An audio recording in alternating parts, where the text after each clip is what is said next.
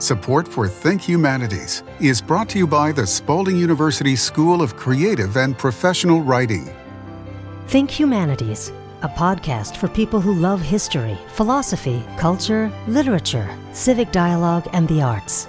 Think Humanities from Kentucky Humanities, where we have been telling Kentucky's story for 49 years. Here's your host, Bill Goodman. Richard Parker says he fell in love with Kentucky history while studying as an undergraduate at Murray State University and then as a graduate student at Western Kentucky University. He now lives in Paducah, where he and his wife Emily operate Atomic City Tours, which we'll hear more about in just a moment. Richard is also a member of our Kentucky Humanities Speakers Bureau. His talks include the role of the steamboat in the Underground Railroad and Kentucky's only Wild West show. On his walking tours of Paducah, he now leads people through a bourbon history tour and tasting. We welcome him not only to the podcast, but to our Kentucky Humanities Speakers Bureau. Richard, welcome. Yeah, thank you so much for having me today. I'm really excited to just kind of share my love of Kentucky history with your listeners. Have you always been a history lover? Pretty much. My father used to take my brother and my mom and I to anywhere we went on vacations. We'd end up somewhere at a Civil War museum or a Civil War historical site. So that kind of piqued my interest early on. I was also an Eagle Scout with the Boy Scouts of America. So we did a lot of traveling to various sites, historical sites, and we used to visit Shiloh National Battlefield every spring. So I was really always exposed to history and just really fell in love with it. Well, tell me your interest and your research about steamboats, river traffic, the Underground Railroad, and the plight of the enslaved who were making their way north. Oh, okay. Yeah, sure. So I guess I kind of started to, connect some dots for me, which kind of led to my Escape to Freedom, the role of the steamboat and the Underground Railroad presentation that I'm doing for the Kentucky Humanities. But it pretty much started out through a lot of things. Paducah is really known for its steamboats. We still have 40 plus steamboats a year visit Paducah with travelers. But historically, that's really what the city, how the city grew so quickly. So I was really always fascinated with that. There's still a really rich history here. We have a band called the Wheelhouse Rousters who still do a lot of the traditional folk songs that would have been sung aboard the decks of the steamboats by the roustabout. So I'd done a lot of research in that. But actually what kind of connected the dots for me is I was sitting in this restaurant a couple years ago in Nashville, and it's a Civil War restaurant, and it's just decorated with a lot of Civil War memorabilia on the wall. And I was looking up, and there was this map of the Underground Railroad, and it had about 3 arrows running through Paducah. And it was, of course, the Tennessee River, the Cumberland River, and then the Ohio River. And that started kind of, well, wow. How's that happening? So then I started to, really think, well, there's only really one way that would have been possible was the steamboat. So I started to do some research into that.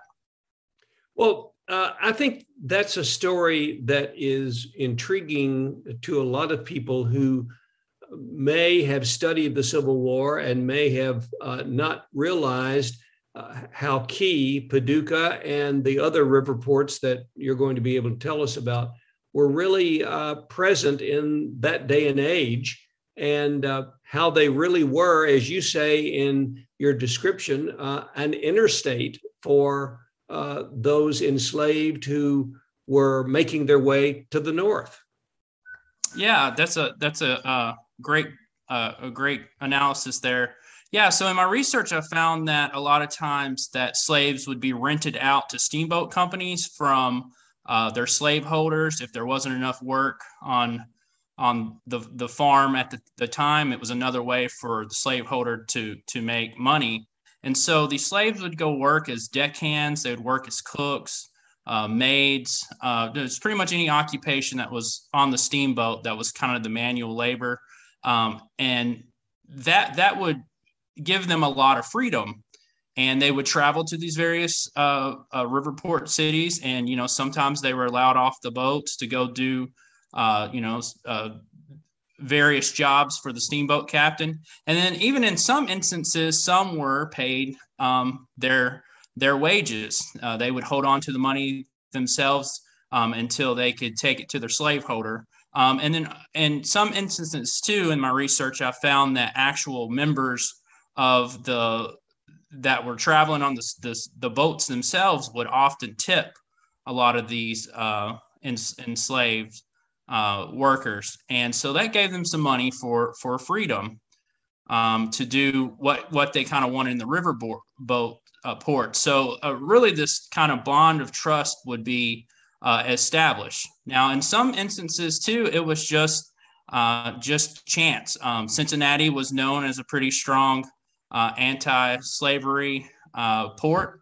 And so sometimes if a enslaved person could slip away from the boat, they could actually find their way through the city. And there's a couple different instances where that happened, that they would just blend in with kind of what was going on in the port and disappear. But it really fascinating. There was a lot of instances where a lot of enslaved people were working outside of their slaveholder for months, and that they would just travel the Ohio, the Mississippi, the Tennessee, and the Cumberland, working on these steamboats, and basically they would come back and pay their slaveholder the money, and then they would go back out on these ships. So it's really fascinating, really interesting, all the different facets of how these enslaved people found ways to escape and help others too. How were they guarded, or how were they watched closely so they wouldn't leave the steamboats and not return? So some of the research I found that there was some ships that would closely guard their lease, because ultimately the steamboat captain, who most of the time, sometimes they own the steamboat, or the steamboat owners themselves would be responsible for the compensation if someone escaped. So also I found really interesting that there's Kentucky insurance company. I show an ad that I found in Louisville Courier to where steamboat owners could purchase insurance policies on slaves. So that kind of told me, like, wow, this is something that really occurred a lot. If there's an ad in the Louisville Courier Journal saying, hey, come get a policy. So sometimes that they would issue papers, and those papers had to be checked on board. But with the nature of commerce, if you're here in Paducah and they have, a whole bunch of dry goods that need to be moved, let's say down to or up to Owensboro, they would take whoever could get on the ship to get the job done. And of course, you have a lot of workers at the port and stuff waiting, looking for work, and they would get on the ship and go work. And then, that may lead to an opportunity for them to hop off and find a boat across the river to Indiana. So that's a few instances I found to where the similar stories happen. Tell me about the route of the steamboats. Were there members of the enslaved community that were on board in the Deep South, in Natchez, for example, in the river ports there? And how far north did those steamboats travel? So really great question there. So typically the enslaved worked on the steamboats in the Deep South. They also visited on up towards my way to Paducah, to Cairo, and then all the way up to Louisville. Now, traditionally, they did not go past Cincinnati because of the anti-slave sentiments that were all along the river on up there. So there's actually, I found some instances to where in Covington or Louisville, that they would actually drop their slaves off and they would be jailed in those cities until the steamboat returned to pick them up. So, really interesting point there. And then on the Mississippi, they typically wouldn't go past St. Louis. And that's just another way to keep them, basically out of Illinois, to where they could find a sympathetic person to help them take them on up north. So they were actually jailed. They were held in bondage. Yes. So yeah, there's a Kentucky, what they call a slave pen. That's at the Underground Railroad Museum. That would have been a similar structure from the research that I've found. Yeah. So a lot of various things. There's also another in my presentation I talk about, and I think it may have been New Orleans, but it may have been another city, but it was definitely in Louisiana, to where the city themselves would ban free African Americans from leaving the steamboats because they didn't want them to help aid any slaves that they may come across. So to me, that's just another documentation that this was definitely something that occurred very often. What did the steamboats do for labor if they took most of the slaves off, jailed them or held them until the steamboat returned? Were there enough workers to take their place? So typically I found that there's a pretty big mixture of different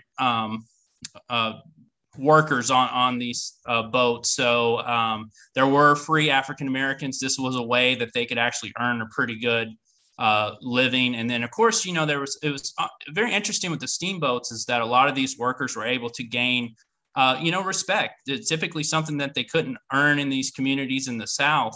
On the steamboats, they were able to really find a place and earn respect that kind of wasn't afforded to them in the communities that they lived in.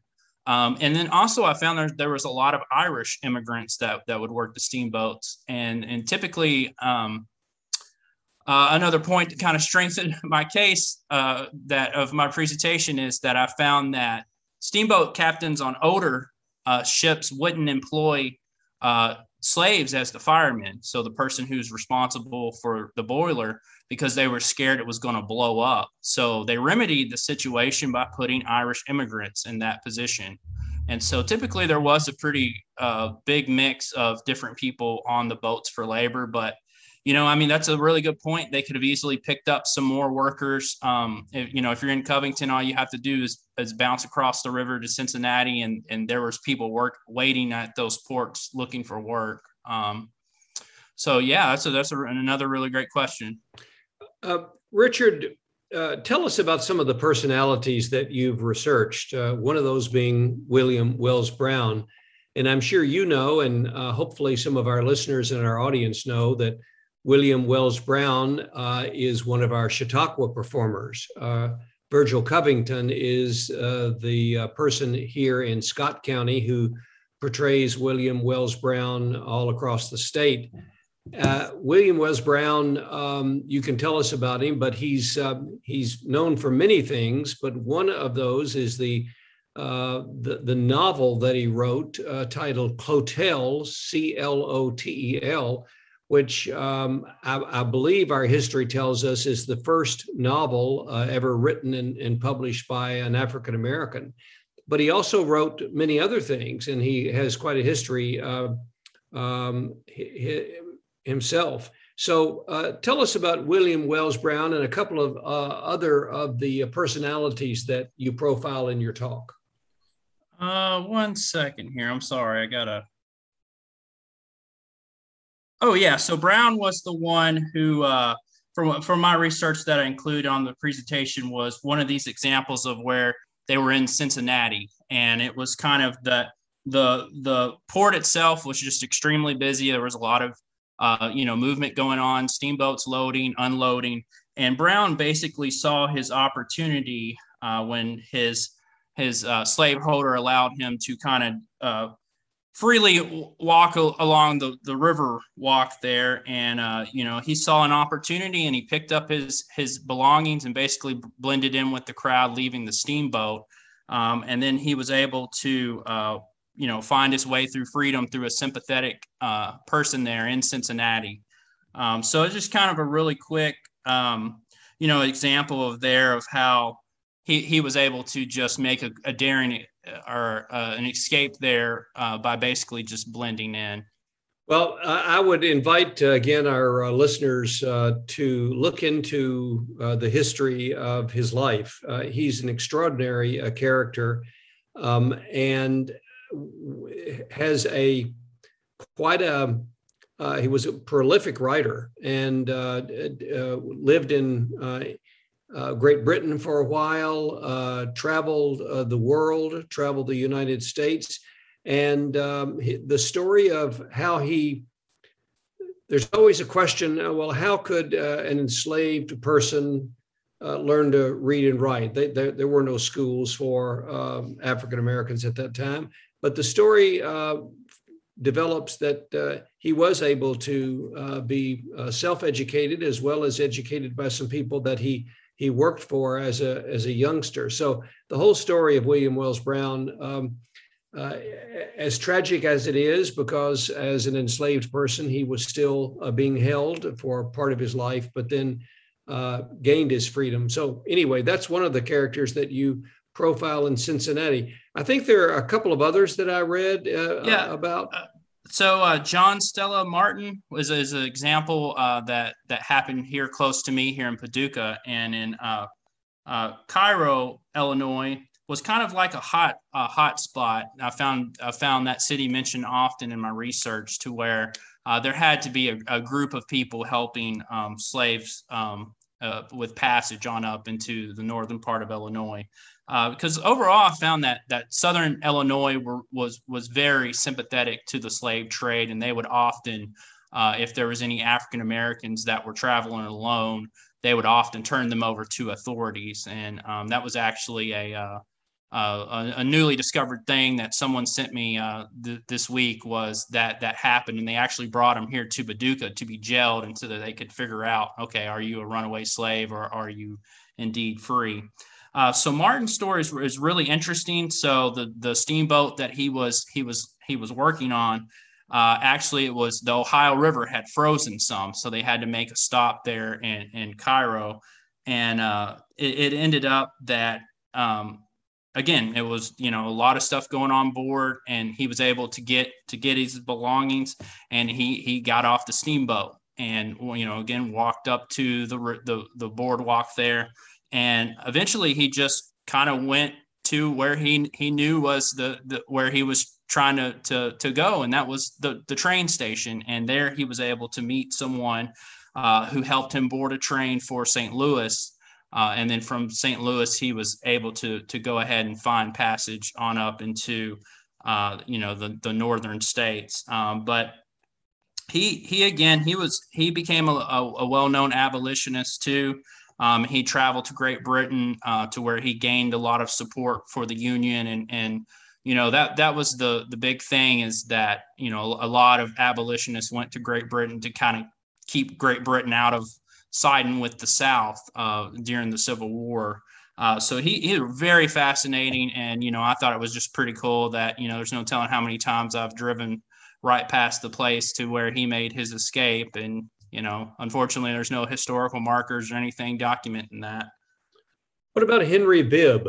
I was just about to talk about Bibbs. Yeah, so Bibb is another really fascinating story that, again, really made a big impact in his later years. But Bibb was a Kentucky slave, and he was, had, as many of them did, tried to escape before. So typically he was really closely watched, and I think from some of my research that he had been sold a few times because of that.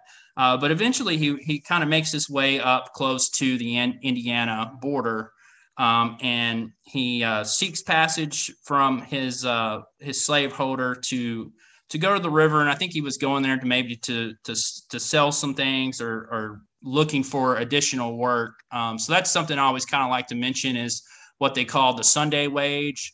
So typically some of the slaveholders, if they had trusted their slave enough, would allow them to go seek additional wages. And so again, a lot of times these enslaved workers knew to go to where the steamboats were at for looking for work. So this is exactly what Bibb did.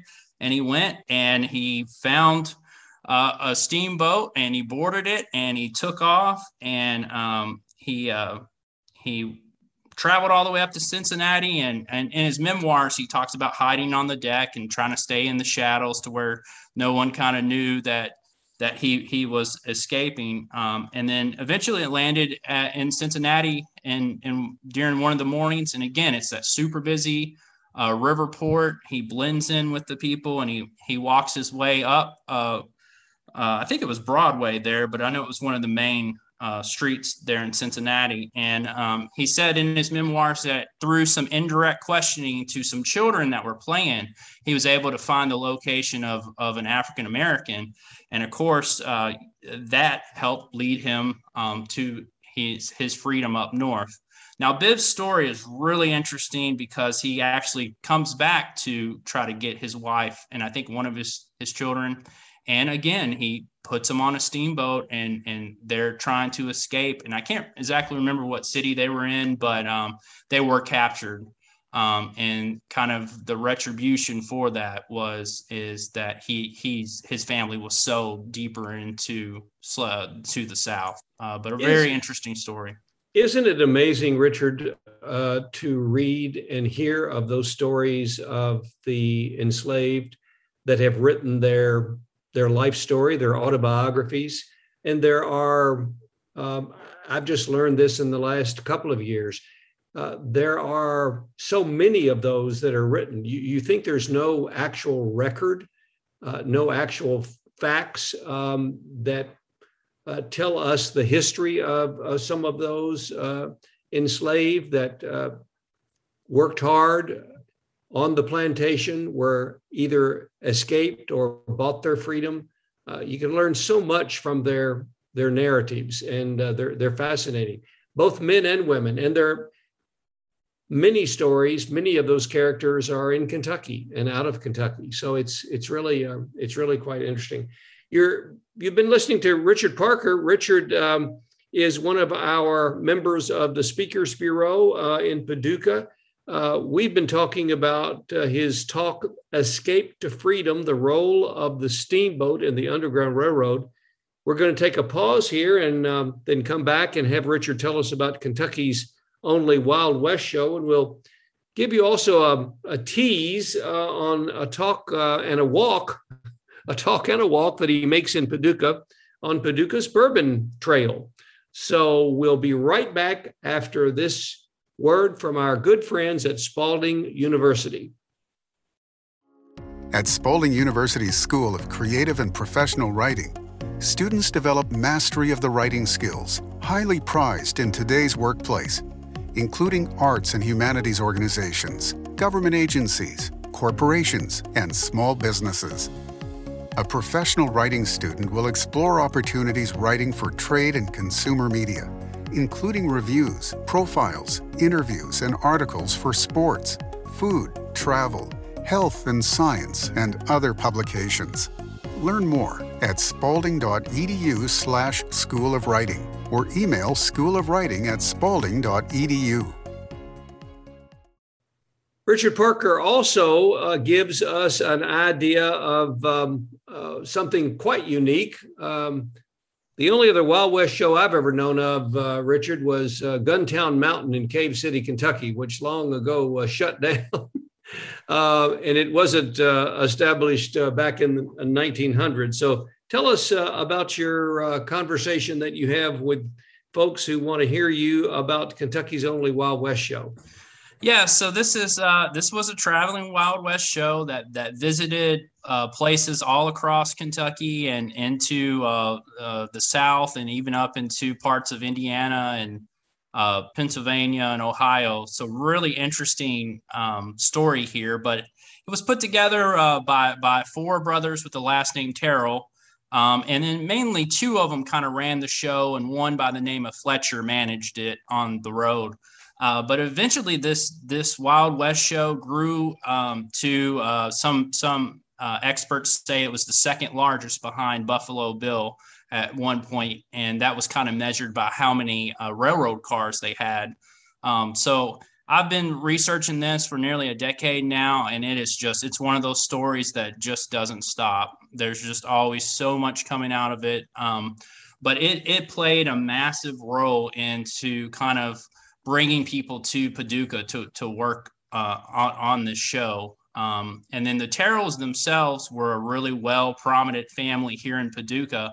And I guess about a year and a half ago that I discovered that Bill Samuels of Maker's Mark, his mother was actually a Terrell.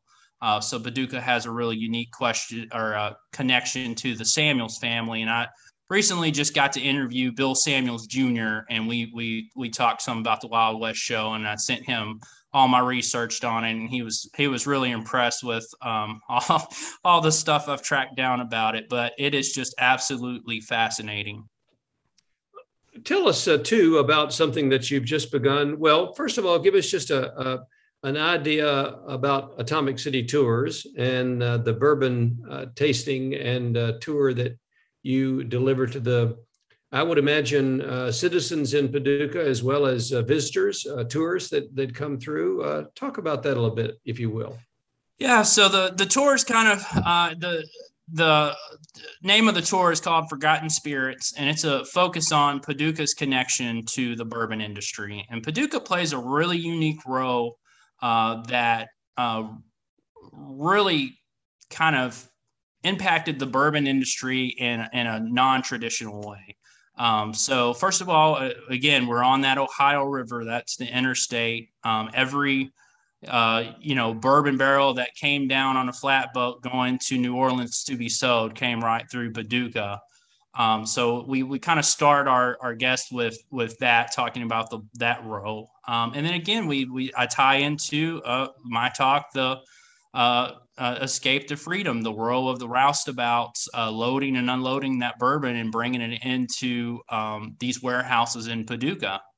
And then we also focus on the Jewish influence in Paducah. And this is a really unique fact because a really unique aspect to our story is that in 1894, that there were 6 wholesale whiskey distributors here, and 5 of those were Jewish.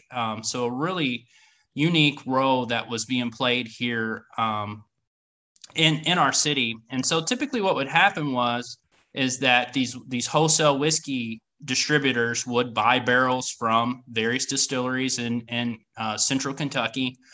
They would ship them down the Ohio River here to Paducah. It would be unloaded by the roustabouts, and then it would be brought into their buildings, typically along 2nd Street here in Paducah. And they would bring them in here.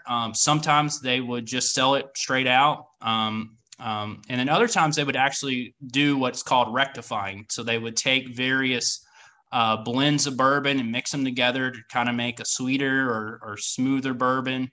And then they would actually just rename them, come up with their own names, and then sell them. So there's 2 different people that we profile who were rectifiers on the tour. And probably the most well-known is Isaac Wolf Bernheim, who turns into one of Kentucky's largest bourbon barons. And we actually visit the spot to where he created his now available again, the I.W. Harper bourbon brand here in Paducah. And Bernheim was actually here for 20 years. And so there's a lot of different places that he visited. And so he's kind of the star of our show because all of the brands that we explore all have a tie back to Bernheim's somewhere. And to add too, there's still 4 bourbon brands that have pretty strong ties to Paducah. and then we visit those spots to where those ties were at. So it's really unique story that we have here, and there's just a ton of history that the city played as kind of like I was saying, this kind of unique aspect of the bourbon industry. How long have you and your wife, Emily, operated Atomic City Tours? So our first tour was in June. So we've done 3 tours. We have a private tour tomorrow. It's our first private tour for a group. And then we have 4 remaining. We got 2 here in August and then 2 in September. And then we'll start back up next year, probably around April. Once it starts, the weather starts kind of, because March here in Paducah can be kind of wet and can be cold. So we'll probably start those back up. But yeah, it's a 0.7 miles long. It's an hour tour. And we don't really go past 2nd Street here in Paducah. So we have very wide sidewalks here. And then afterwards, we've actually partnered with, we have a bourbon bar here in Paducah called Barrel and Bond. And they have created a bourbon flight based upon those 4 bourbons that you can go in, and then you can purchase it from them and then try it. So it adds a really cool aspect to the tour. You know, you get to learn about the history, and then you get to actually taste it. So we were really excited when they agreed to have us along with that. I want to mention one other thing to you and ask you to elaborate on it just a bit. But at the very beginning of our conversation, you said that at times during the year at Paducah, in normal times when we're not dealing with a pandemic, as many as 40 steamboats make their way in and out of Paducah. Now, were you talking about present day? If that's true, I think that would be of big surprise to a lot of Kentuckians who didn't realize that they could go to Paducah, Kentucky, and see all of this, and maybe even travel on board a steamboat. Yeah, so there's various riverport cruises that are river cruises that you can take along the Ohio and the Mississippi, and Paducah's, you know, we're such a picturesque town here that a lot of times that these steamboats stop. So I think it's about 40, and they typically start in early spring, and they'll go all the way right up until I guess November, until it starts to really get cold. But they come and they visit, and the city's great about giving. They have some bus tours that they do. They give the visitors a local kind of tour through Paducah, and you get to see some of the various historical buildings and learn about our history. And then, of course, there's just hundreds of people walking around downtown visiting our stores and our restaurants. So it's a really unique thing. There's typically 1 to 2 to sometimes 3 every weekend or throughout the week too. And, you know, sometimes we even have 2 down there of these companies that have stopped here. So it's really neat. It's a really great addition to our city that, you know, people are wanting to come see us and visit. But, you know, I encourage all of my fellow Kentuckians that, you know, it's a really cool place just to come spend a weekend in and learn about our history, because we have some really important people, places, and events that's really played into a national role from Paducah. Well, you're exactly right, Richard. And let me just add my 2 cents to that endorsement of Paducah as being a fine city to visit or to live in. A lot of Kentucky Humanities friends and supporters are from that area. We rely on our good friend Bobby Wrinkle, who's a member of our board of directors, to steer us in the right direction on people that we should expose and shine some light on. In fact, she's the one who first mentioned you when you had already been a member of our Speakers Bureau, and we're doing a talk for the McCracken County Library where Bobby is. So we love having her on board and spreading the gospel of the humanities across the Commonwealth. So Richard Parker, to you and to your wife and to Atomic City Tours, thank you so much. We appreciate it. And if we can do anything for you in the home office in Lexington, let us know. Thank you so much. This was a real pleasure. Think Humanities is a podcast from Kentucky Humanities, where we have been telling Kentucky's story for 49 years. Think Humanities is available at kyhumanities.org, iTunes, and SoundCloud. Join us next week for a new episode of Think Humanities.